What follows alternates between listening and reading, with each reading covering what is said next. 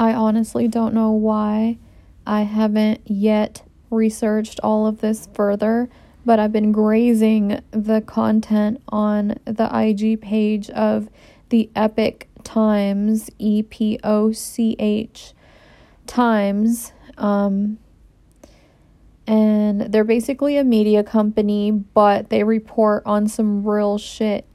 and there's a lot of talk about how the CCP, or Chinese Communist Party, is basically using this coronavirus pandemic that they essentially are responsible for spreading and covering up for weeks and weeks to win over supply chains. So, like, apparently, China is limiting